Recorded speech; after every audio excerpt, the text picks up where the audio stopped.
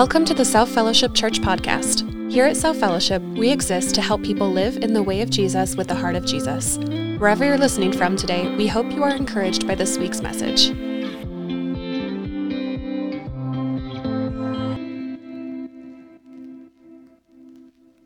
You wake up one morning and you take your customary stroll down a Jerusalem high street.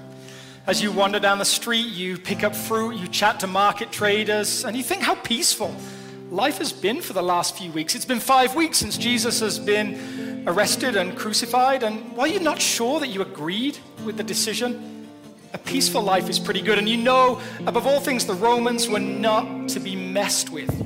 As you wander down the street, you look further down and see a crowd has gathered, and your interest is aroused, so you begin to walk closer, and you hear languages from all over the place.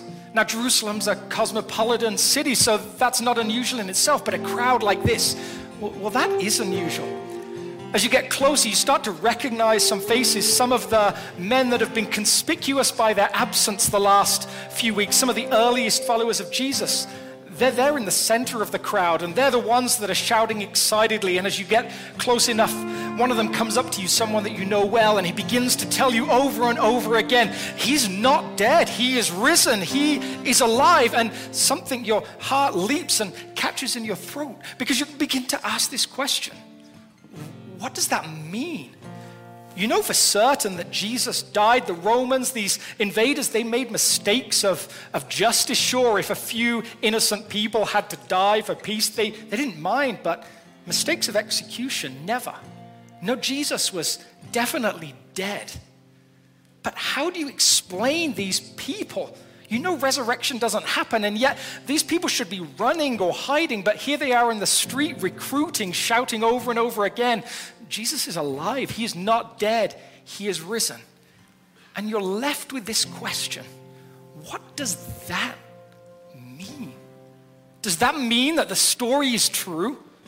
And if the story is true, well then what would that mean? Is Jesus really alive? You can sit down. Thanks for standing with me all that time. Welcome, friends. It's great to have you here on Easter Sunday. If you are in church for the first time in a year, then that's a wonderful thing. If you have tears coming to your eyes because you're back in community, then there's nothing wrong with that. This is our third service of the morning. The first one involved us all getting up at like 5:45 or something like that. But I can say without doubt that you guys are my favorite service. And I've said that on camera to the people at home as well. You guys are my favorite service. And if we've not worked out any glitches by now, we should have had a chance. It's simply incompetence that is causing glitches at this point. What does this mean? We're starting in an unusual place. We're starting 5 weeks after Jesus' death and resurrection. We're starting in this book called Acts. It's, for those of you that are not from a church background, it's one of the early texts. It's how the church figured out how they were a church. And as this crowd gathers and begins to yell that Jesus is alive and people start to question it, we're told this: amazed and perplexed, they asked one another, what does this mean? Amazed and perplexed. On a morning like Easter Sunday, I'd suggest there's probably people in all sorts of places. Some of you would say you're not following Jesus on a journey. We have a vision that says we want to live in the way of Jesus, with the heart of Jesus, and if you're honest, you'd say, that's not me, and that's fine. Maybe you came because someone asked you to come. All the way through to people who've been following Jesus for 60, 70, 80 years. In amongst us, there's probably people in all sorts of different places. Maybe you would describe yourself as actively agnostic. Yeah, you're here because someone asked you, but you're trying to maybe figure it out a little bit, but you're just not sure about whether Jesus is who he said he is and about faith in general. Maybe there's another group of us that would describe ourselves as seasonally spiritual. We get into this thing at Easter, we have these rhythms that we pick it up every now and again, but it's not consistent. And again, no judgment, that's fine, life is busy. And then there's a group of you that might say, well, I'm continually committed, I'm always around, and this is just a place that I call home. Across that spectrum, these two words maybe impact us differently. Maybe some of us think about resurrection and we would say, I'm amazed. I believe this thing happened and it's captivating. Maybe others of us would say, I'm a little perplexed. I'm not sure, I'm trying to figure it out. But regardless, that question, what does this mean, probably impacts all of us, maybe in different ways, but it's probably relevant to all of us. Resurrection is this huge idea. If it's real, it changes everything. A few years ago, I had a friend who called me accidentally. I got one of the classic butt dials, and because my name begins with A, I get these fairly frequently. If you don't know an Adam or an Aaron, then it's probably going to come through to Alex, and so I got this call, and it happens a lot. Usually I listen in to make sure they're not talking about me. I'm very narcissistic, I grant you, and then I listen in to make sure that if I can catch any news that's available, and I know I'm tapping into some of your deep fears because every single one of you has had moments in life where you looked at your phone and said, please say I didn't call someone in this embarrassing moment. But this one was different. In that moment, it was a coworker that called me, and I picked up the phone, and all I could hear on the phone was, no, please, no, no, no, please, no. No, and my adrenaline shot up. I thought, is she in trouble? Does she need help? Am I supposed to do something? And yet I knew the person that she was with, and they'd just been with me. And then I thought, well, they're both co-workers. They now work for me. Maybe it's a prank. Maybe they're just trying to wind me up. And then when she called me back later, what I found out was that I'd actually heard her right after receiving a call that her dad had passed away. It was the heartbreak, the anguish that so many of you have been through, maybe this year, maybe during COVID, maybe in the past, or you certainly will in the future.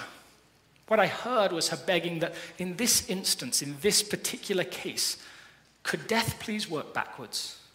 Could it reverse itself, and could it not be true? And if you've been there, man, my heart aches for you. But every single one of us will deal with that at some point. That's why resurrection is such a vital subject. And when these earliest followers of Jesus began to grab hold of the significance of his resurrection, they started to sketch out for the next few years, well, what does it mean then? How broad is it? And what are metaphors that we can use to explain it? So what I'd love us to do for our time together, and the creative team said to me, you have 25 minutes, and I usually get 40, so it's going to take some work, and I'm going to talk fast, and we'll get through this together. But we're going to sketch out some images of the beauty and the joy of resurrection and what it meant. And to do that, I'm going to rely mainly on stories and images in the hopes that when you take them away, those are the things that stick. So we started in Pentecost Sunday, 5 weeks from today. We're going to backtrack to start with. And we're going to ask ourselves about Good Friday, this day that we just celebrated. And I want you to use your imagination again. You're one of Jesus' earliest followers. You've been with him on Thursday when he's been arrested. You spent the night pretty sleepless, and the next morning, Friday, you hear there's going to be an execution. You grab a sword and hide it under your cloak, but really, what are you going to do? You versus a whole bunch of Romans, and the crowd that seemed so in favor of Jesus last week is now firmly against him. You don't want to get too close to the front because you might be recognized, but you don't want to be too far away because you love Jesus. You've spent 3 years with him, and he's important to you. And as you stand there, you think about the celebration you've just had that week. It's been this festival called Passover, where you have remembered how there was this time your ancestors desperately needed God to do something, and he did. Death literally passed over those 1,000 years ago, and you begin to ask, could this happen for Jesus? Because Jesus is good in a way that you've never met before. Could death pass over for him? And then you watch as his breathing becomes slower and more labored. And then you listen, as with his final breath, he cries out one word, tetelestai. What does he mean, finished? Does he mean he is finished? Does he mean death is coming? Does he mean the plan, the idea is finished? Does he mean that the hope that you'd had, the dreams that you'd sort of dreamed together, the idea that the world could be a better place, you didn't understand him always granted, but it always was so compelling. Does it mean that that is over? And yeah, that seems true. Without Jesus, it is over. There is no hope. But then you think about the tone of his voice. He doesn't seem defeated. He seems like he thinks he accomplished something. And you start to think about that word, finished, complete. One of the early metaphors that the church used to talk about death and resurrection was this idea of finished. This is John, one of Jesus' biographers, one of his earliest followers, if you're unfamiliar with the Bible. When he had received the drink, Jesus said, "It is finished." And with that, he bowed his head and gave up his spirit. For the earliest followers of Jesus, his death and resurrection meant freedom from past guilt, from the weight of their own history that they carried all the time, the sense that every single one of us has this thing, this inner voice that says, I'm not okay. I feel like I might not make it. If I had to weigh good and bad in the scales, maybe I could throw some good in there, but there'd also be some bad. And does that even matter? If God is completely good, how do I stack up to this completely good God? They tapped into this sense of guilt that was already present in the people that they were talking to. And they said, Jesus' death and his resurrection, this is the answer to that. He came that debt might be paid. And again, I'll ask you to use your imagination. Imagine you're a man or a woman with a business dream. Your dream is to send people into space, to have them stay on a hotel where they can see the ice caps and the deserts at the same time. And that would seem ridiculous 20 years ago. But now we're like, we could seriously be talking about this soon. And so you happen to know the right combination of people with money and people with a science background, and you work together and the dream looks like it's about to come true. The rich and famous line up to jump in on your project. They want to go and experience what you're offering. And then right before the end, disaster strikes. One of your final unmanned flights explodes. One of your scientists that did some of the key research confesses he actually can't do what he said he was going to do. You find out that as many financial people are betting against you as betting for you. And then you find out that the government is investigating your work. And even worse, they'd like to help with the project. Little government joke for you there from the least political person in the room. In that moment, you say, what do I do about this situation? You mortgage your house, and because the Denver real estate market is crazy, you get $500,000 to be able to begin to pay back the loan, and you come up with this plan that you'll work for the next 40 years, and you'll pay back $250,000 a year. But you know the plan is ridiculous. You could work for 40, 50, 20 lifetimes, and you wouldn't be able to pay back this money. As you stand in the elevator going up to see one of your main financial backers, you practice over and again this speech, trying to explain to them what you're going to do. And as you walk into the office, you're surprised that she's smiling. And as you begin to outline your plan, she says, what do you mean, repay the money? I'm a venture capitalist. I take risks. Sometimes they work and sometimes they don't. There's no debt to repay. And as you begin to offer her the check from the house sale, she says, oh no, I bought the loan from the bank this morning. Here's the note, and she tears it up and she hands it to you. She asks how you've lived for the last few weeks, how you've survived with no money, and you tell her about the kids' school payments that you've put on credit cards and how you've built up more and more debt. And she says, how much has it cost? And she pulls out a checkbook and says, I'm going to write a number on here. Tell me how much it really cost. And then she says, well, I'm going to add a little more on the end just to make sure I cover it. And then as you begin to walk out, unable to believe how your life has changed in the last few minutes, she says, oh, by the way, when you're ready to make the project work, make sure you come back to us for the money. We still believe in you and what you're doing. Now, of course, this story isn't reality because that's not how finance works. And it's not even real allegory. It doesn't picture directly what Jesus did. It's a story that's meant to tap into the extraordinariness of forgiveness. For the earliest followers of Jesus, when they thought about what death and resurrection meant, they said it was freedom from the debts of the past. You are free from everything that you would hold against yourself. This writer Paul, one of Jesus' early followers, writing to a church in a town called Colossae. When you were stuck in your old sin-dead life, you were incapable of responding to God. God brought you alive right along with Christ. Think of it. All sins forgiven, the slate wiped clean, that old arrest warrant canceled and nailed to Christ's cross. They thought about freedom from the burdens of guilt that we all carry. Those things that you know lurk somewhere in your heart. But something more. When they talked about what Jesus' death and resurrection meant, they talked about the idea, the possibility of transformation in the present. Therefore, if anyone is in Christ, he is a new creation. The old has passed away. Behold, the new has come. As they looked for a word that would help them capture everything Jesus had done, the word they landed on was metamorphosis. The same word that we use to describe this process. Now, this is usually where some really smart person comes up to me after the service or drops me an email and says, well, that type of caterpillar wouldn't turn into that type of butterfly. And you may be technically right, I don't know, but you are missing the point, perhaps. There is this process that happens here where a caterpillar wraps itself in a cocoon and its body literally disintegrates. I always thought it just sprouted wings or something like that, but no, it breaks down and it reforms as something else. When the early followers of Jesus tried to sketch out what does death and resurrection meant, they said it means that you can be transformed into a different person because of that process. And if you're a kid here in the room, we would love to give you a caterpillar when you leave, in the hope that it will turn into a butterfly. And I say hope because we do not guarantee this. And if any of you kids try and come and ask me for your money back, well, you didn't pay anything, so you're not getting any money out of me. But hopefully it does become a butterfly. Hopefully it does do this transformation thing if you tend for it and care for it. Well, I'm going to put the responsibility on you. And if it doesn't work, it's because you did it wrong.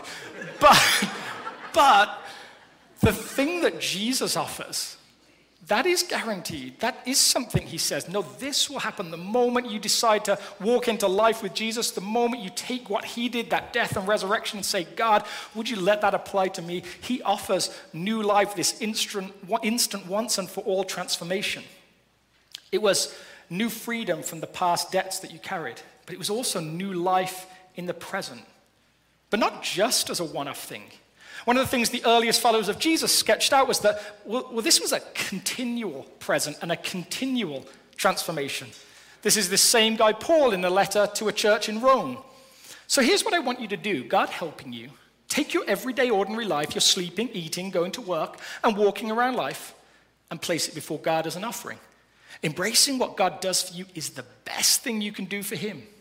Don't become so well adjusted to your culture that you fit into it without even thinking. Instead, fix your attention on God. You'll be changed from the inside out. It's that continual, present, changing thing. And we wanted to tap into this idea through story.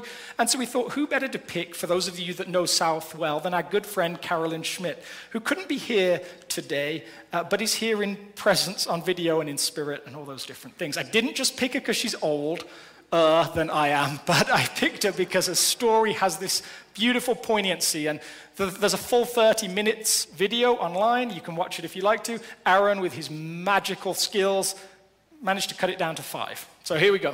So Carolyn, thank you for sitting down and talking to us. And for those of you that don't know, Carolyn is just a long-time member. I don't want to tell everyone how long. You can tell everyone how long. 67 years. 67 years, member of South, and went through COVID and was in hospital, and we had moments, I had moments where I was like, wow, I'm not sure whether I'll get to see you walk in the building again. And to see you walk in my office today was just such a joy and relief. And with it being Easter, we wanted to talk about this idea of renewal, of how God incredibly brings life out of death. As we're talking about this Easter, he creates gardens out of graves. We said we'd start with just some history. Like the beginning. Ancient history? Wow, middle history. What did the beginning look like for you? Family life for me was, by the time I was 12 years old, both my parents were dead, and both of my paternal grandparents were dead. At one time or another, I have lived in at least 15 different places with sometimes changes of complete family unit, all within the blood relatives, but for what a variety of reasons, and finally was split up from my sister when I was 10 years old, 6 months before my mom died in New Mexico, and I moved back to Denver to live with the aunt and uncle there. And neighbors of ours introduced me to South Presbyterian Church at 1700 South Grant. And then as I got older, went by myself. My daughter one time said she never realized what it must have been like to go to a church by yourself as a kid, come home by yourself, to abuse from the aunt who hated anything to do with church. Sometimes we think that the Jesus story and his work in us is this one-off event. It's just never. No. And it seems like you've seen this pattern in your life. It's this constant bringing life out of death. Well, it's like this scrap quilt. And it's not that each scrap has a history, but there's darks and there's lights in it, if you can see it. Yeah.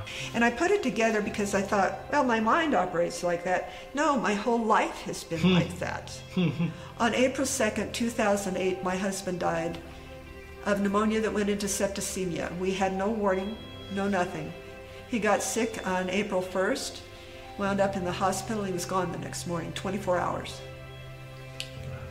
Well, I have been an orphan and now a widow and a not so docile lamb and utterly dependent on my Lord. That's what this was, utterly dependent in the hospital. And so then the staff started calling it miracle, miracle, miracle. And so here I am, just thinking, what now? Yeah, that's an incredible. What happens as a result of a miracle? I was talking to one of the nurses. I said, Anna, what do I do now? And she says, you go on doing exactly what you're doing. Wow. Get on with loving people. So we're sitting here in spirit on Resurrection Sunday. Yes. Which is the highest day of the year. It's this wonderful moment of joy. And so just for a second, just share with us as a community, what do the words Resurrection Sunday and what does the day mean?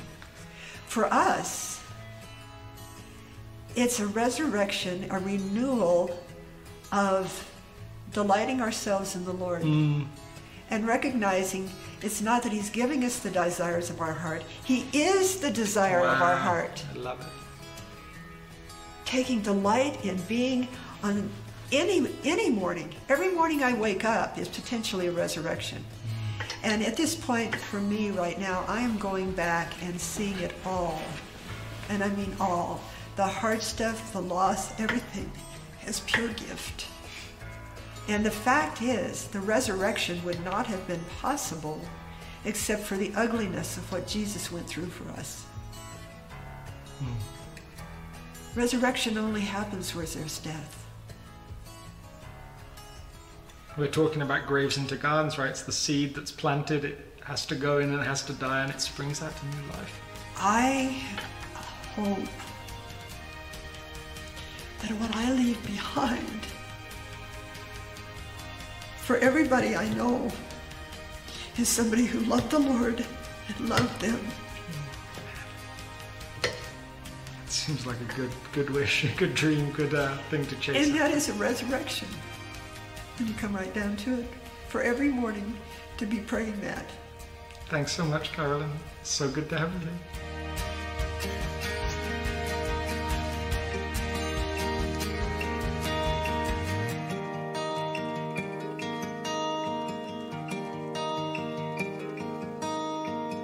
Did you hear some of the language there? Every day has the possibility of resurrection. She talked about the good, the bad, and how God was weaving this tapestry. That's what it looks like for life, not to just be about transformation once, forever, but transformation to be continual, this partnership that goes on and on. It's almost like God, in his love for us, said transformation is fun.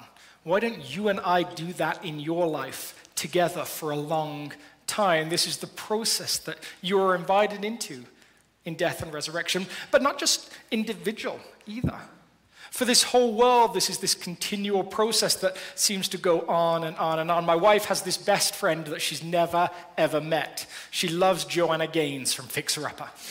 Because I'm annoying, I regularly make out like I don't like them at all, when in actual fact I think they're great, and she just rolls her eyes, which is normal, right? Every half-decent guy has a great woman behind him rolling his eyes. And so she will talk about just the wonders that you see, and I just think what they do is amazing. You see old, and then you see what is possible and the new.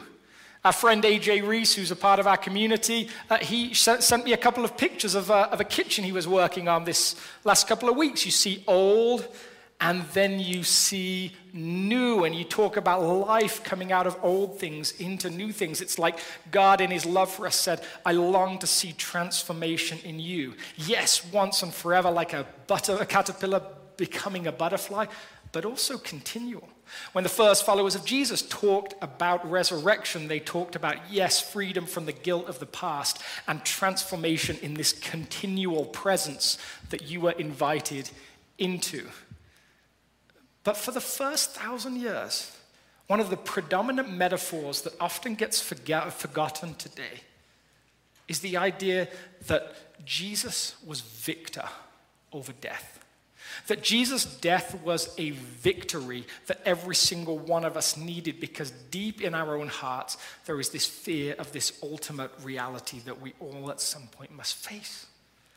I remember as a child getting on a bus every day and going to school, and the school bus drove past a graveyard. And for some reason, instinctively, as a young child, what I would do was I would get to the point where the graveyard started, and I would hold my breath.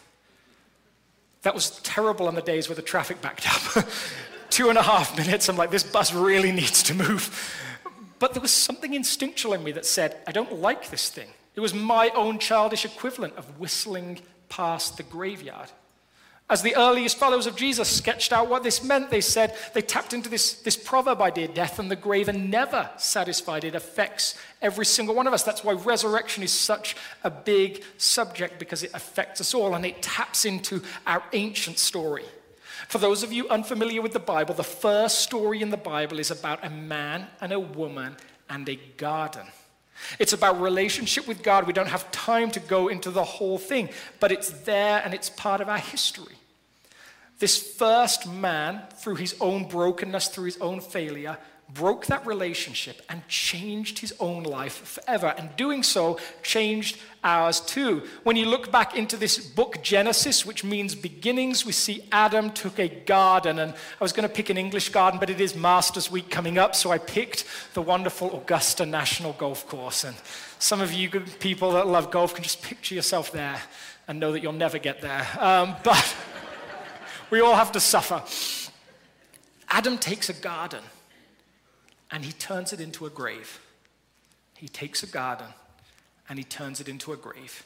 And that affects every single one of us for all time. And as these early followers of Jesus started to realize the magnitude of what Jesus had done and what resurrection meant, this all connects together. This is one of the resurrection appearances of Jesus in this book, John.